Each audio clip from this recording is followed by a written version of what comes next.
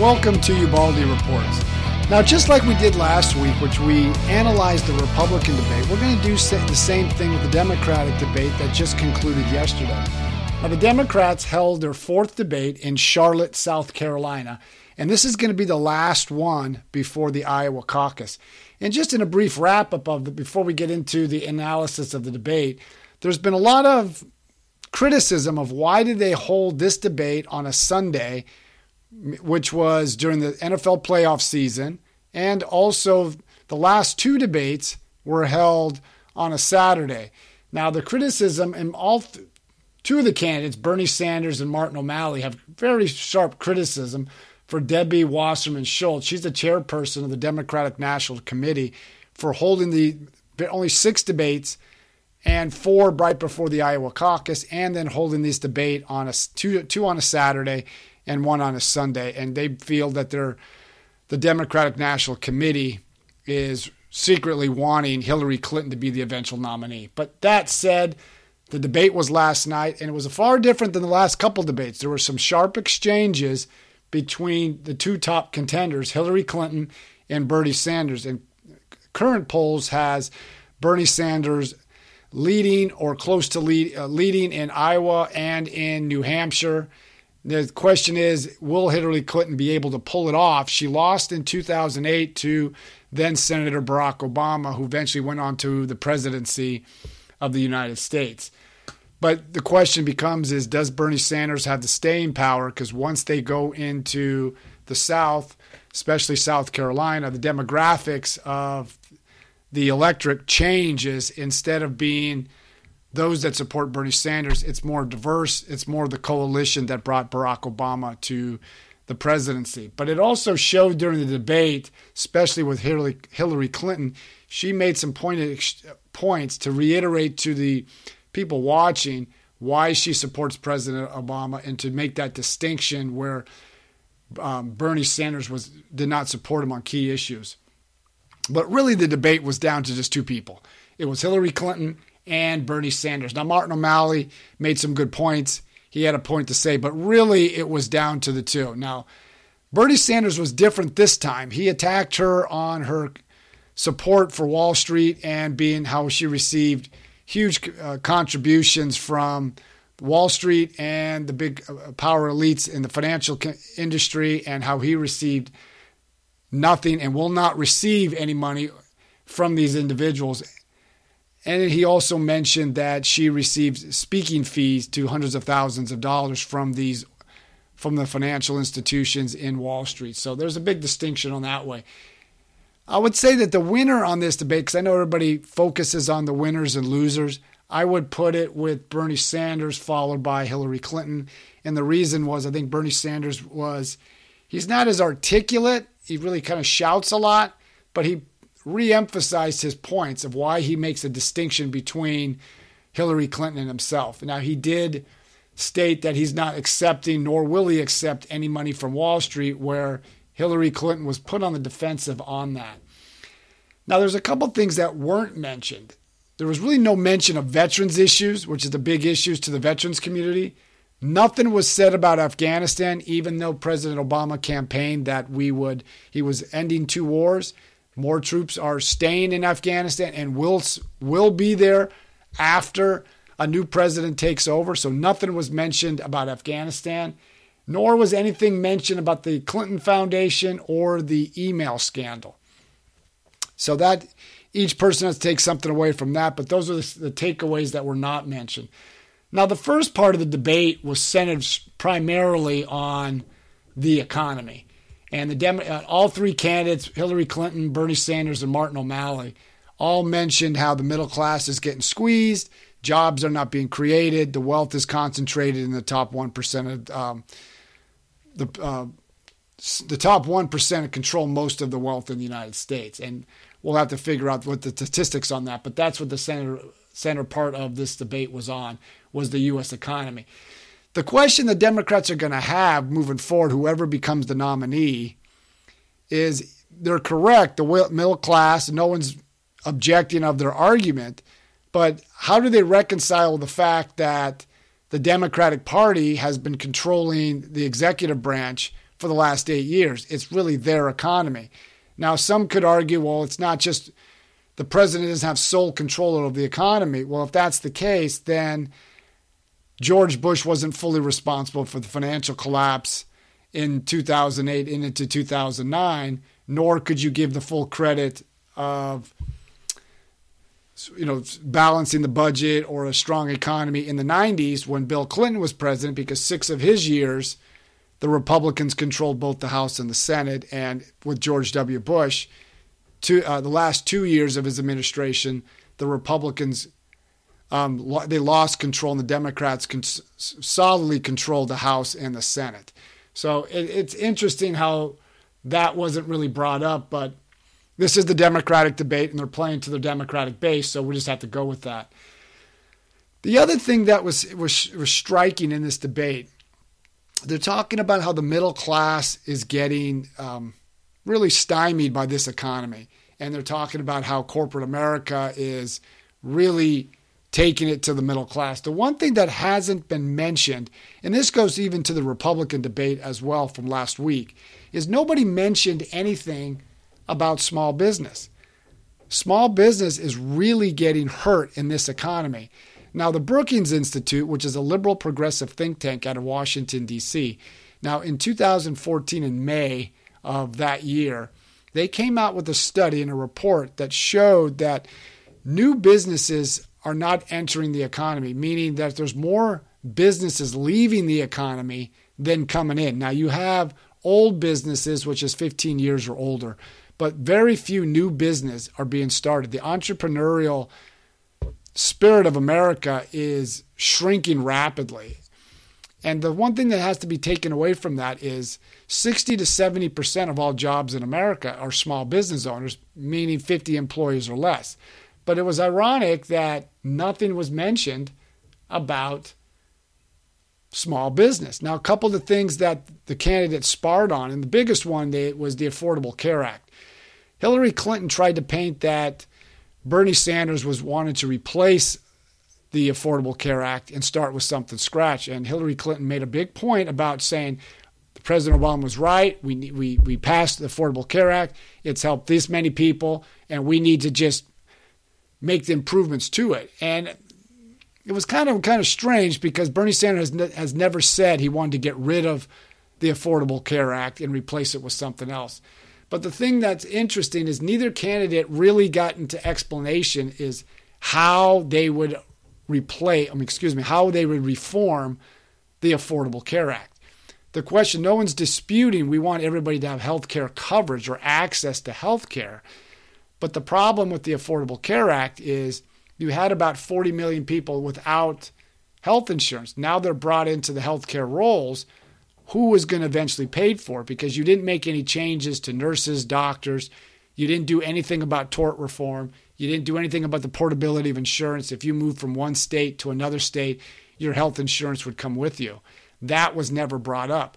And it was never asked, or nor did the candidates state how they would pay for changes or expansion of the Affordable Care Act. They gave the platitudes of what they wanted to hope to accomplish, but never said how they would do it.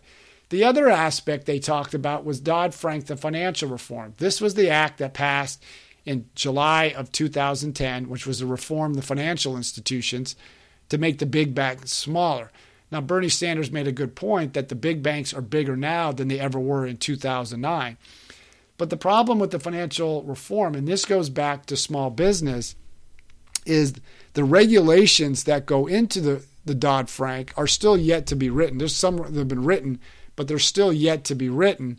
And this has really impacted small business because they don't have the accountants, the lawyers, the attorneys, all the lobbyists that corporate America has. They're really getting stymied by this Dodd-Frank and the Affordable Care Act. And I would just ask my listeners to just go ask when you're out and about, ask any small business owner, how is your business doing?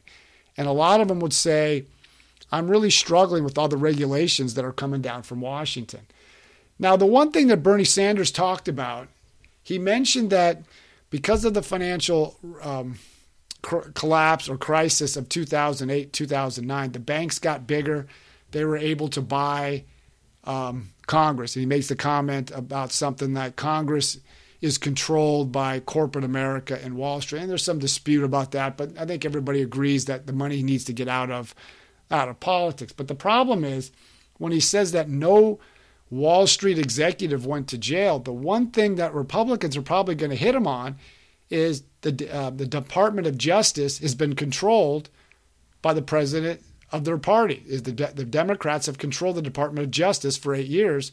So the question you would have to ask is, why hasn't then Attorney General Eric Holder or now Loretta Lynch prosecuted any of the Wall Street executives for contributing to the financial collapse? And that question has really never been asked by anybody, nor has the media went looked into that.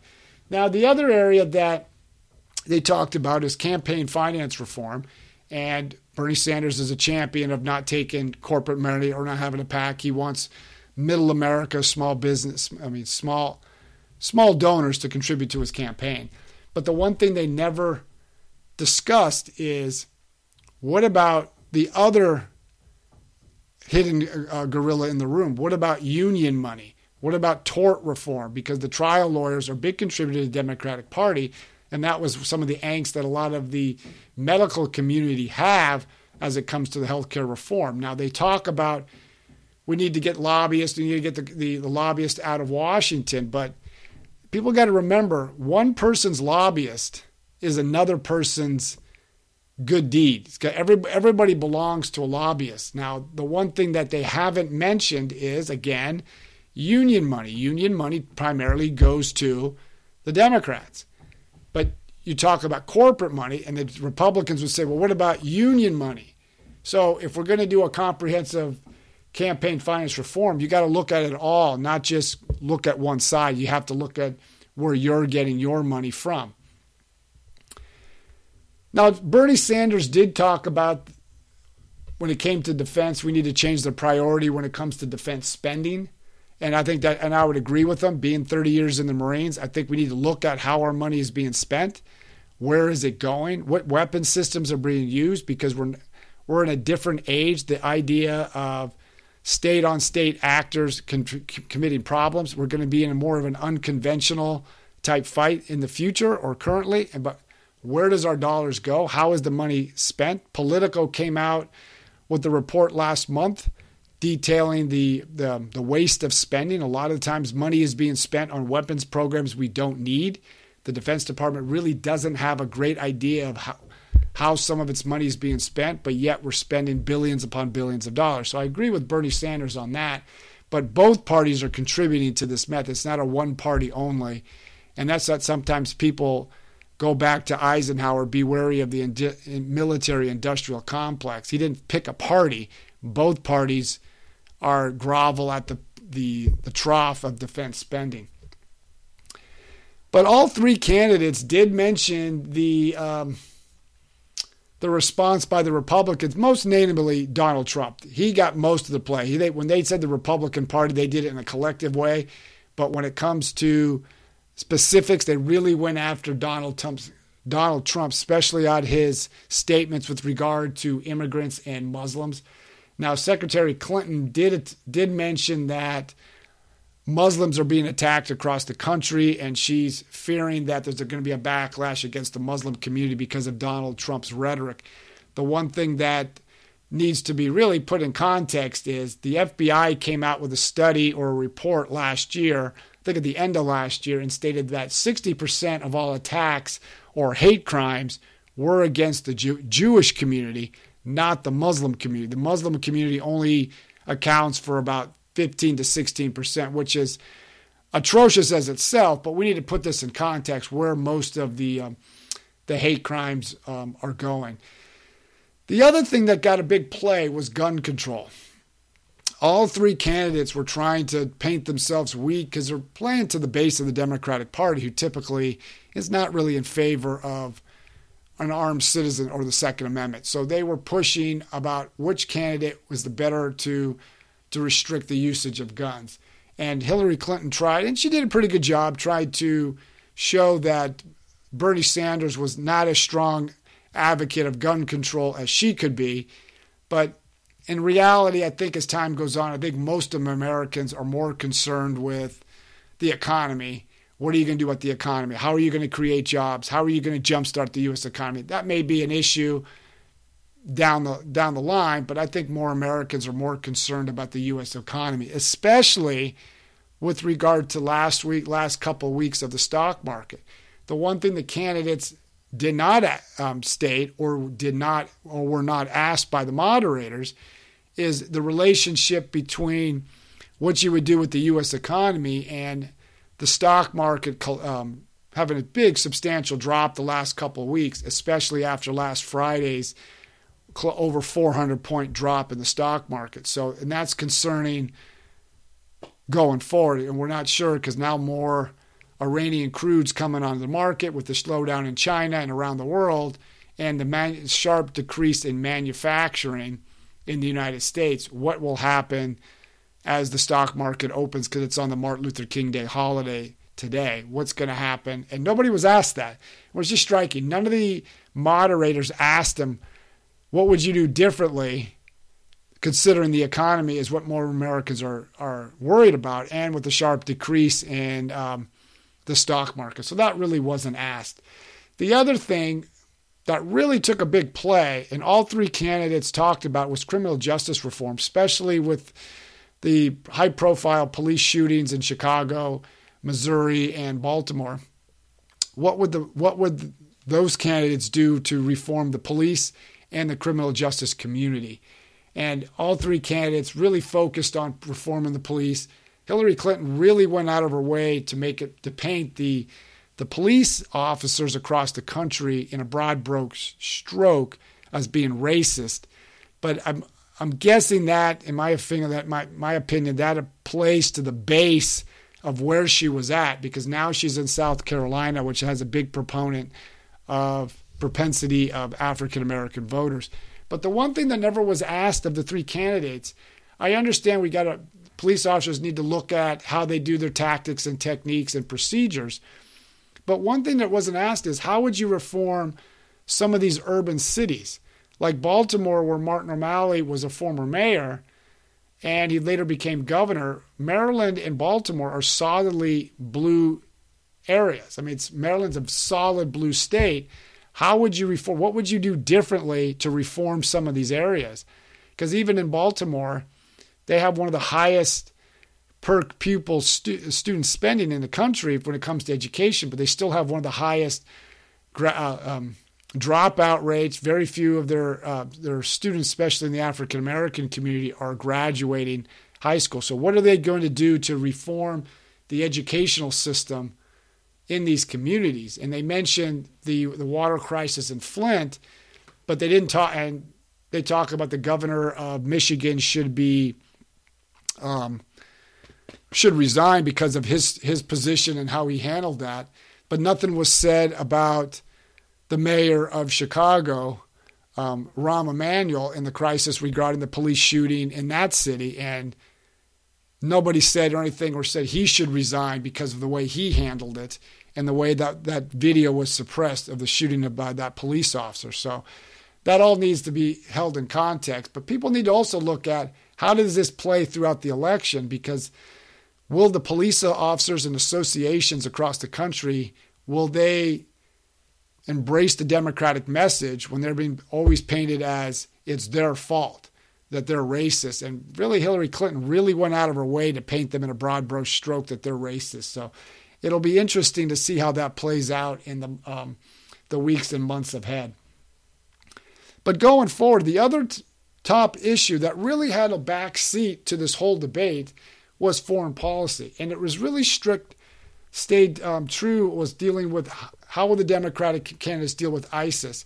And they really didn't answer the questions. They just kept it with their base says, well, we're not going to send in ground troops. And that's fine. I don't think anybody's favoring divisions of Marines and soldiers going into Syria. But they never answered the question, what would you do differently? Now, all three praised the nuclear agreement with Iran, and since we just lifted sanctions over the weekend. But the thing that they never addressed is, how does that play in the Arabic world? Now, I know we all have our issues with the Middle East, especially Saudi Arabia and the Gulf states, but reality is reality. They look at a serious threat from emanating from Iran than they do from ISIS and that way. And they see us giving billions of dollars to Iran to prop up Assad. They see Iran in Yemen. They see Iran formating rebellion through its surrogates in the Shiite community, all through Iraq, in Syria, and everyone talks about we got to get the Arab countries on board. Well, that's not happening now because of this deal, and it's even going to make it worse as this deal keeps going through, and now Iran has billions of dollars extra money to spend. So, but they never, and Republicans are the same way. They've never addressed it. How do you get rid of ISIS? They keep going back to the same mold about, well, we shouldn't have been there in the first place. This is what comes out of it. But what people need to also understand is Hillary Clinton voted for the war in Iraq. So did John Kerry, and so did Joseph Biden. And the vice president and the secretary of state, they also voted against the first Gulf War. So I would ask those two, why did you vote against no that one and then vote yes this time? So it's all different. I mean, this debate, I don't know if it answers a lot of people's mind. There's a lot of questions, but Bernie Sanders did move up in the polls, and he did a very good job in the debate, really made pointed attacks against Hillary Clinton. The one thing he didn't mention was the Clinton Foundation.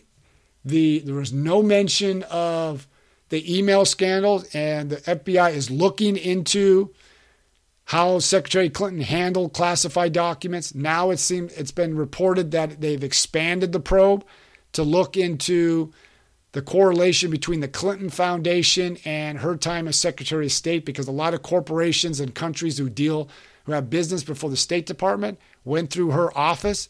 At the same time, donations from these companies came into the hundreds of thousands to millions of dollars to the foundation, and her husband, former President Bill Clinton, made millions of dollars in campaign contributions. And speaking fees. So that has to be looked at as well. So, but in the context, I think everybody just needs to get an idea of what the issues are. This is just an overview of how the campaign, the debate went. But I think more Americans just need to ask questions, understand what the issues are, and challenge your candidate. Challenge these candidates on the Republican and Democratic side of why they should do certain things or why they shouldn't do certain things. But I just want these candidates to be challenged, because we can't wait until they get into office to find out what they're going to do. So challenge your candidates, force the media to challenge, and force the media to ask poignant questions and do their due diligence and do their research. But I'd like to thank everybody for listening to Ubaldi Reports.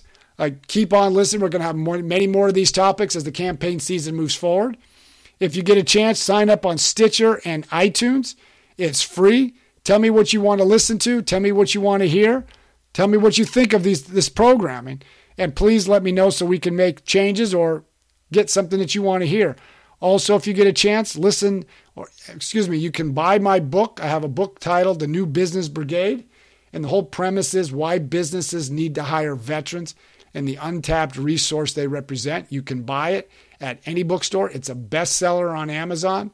You can buy it at Barnes & Noble as an example, but get a chance, buy it, let your friends know, and keep on listening to Ubaldi Reports and get out there and vote. Have a great time.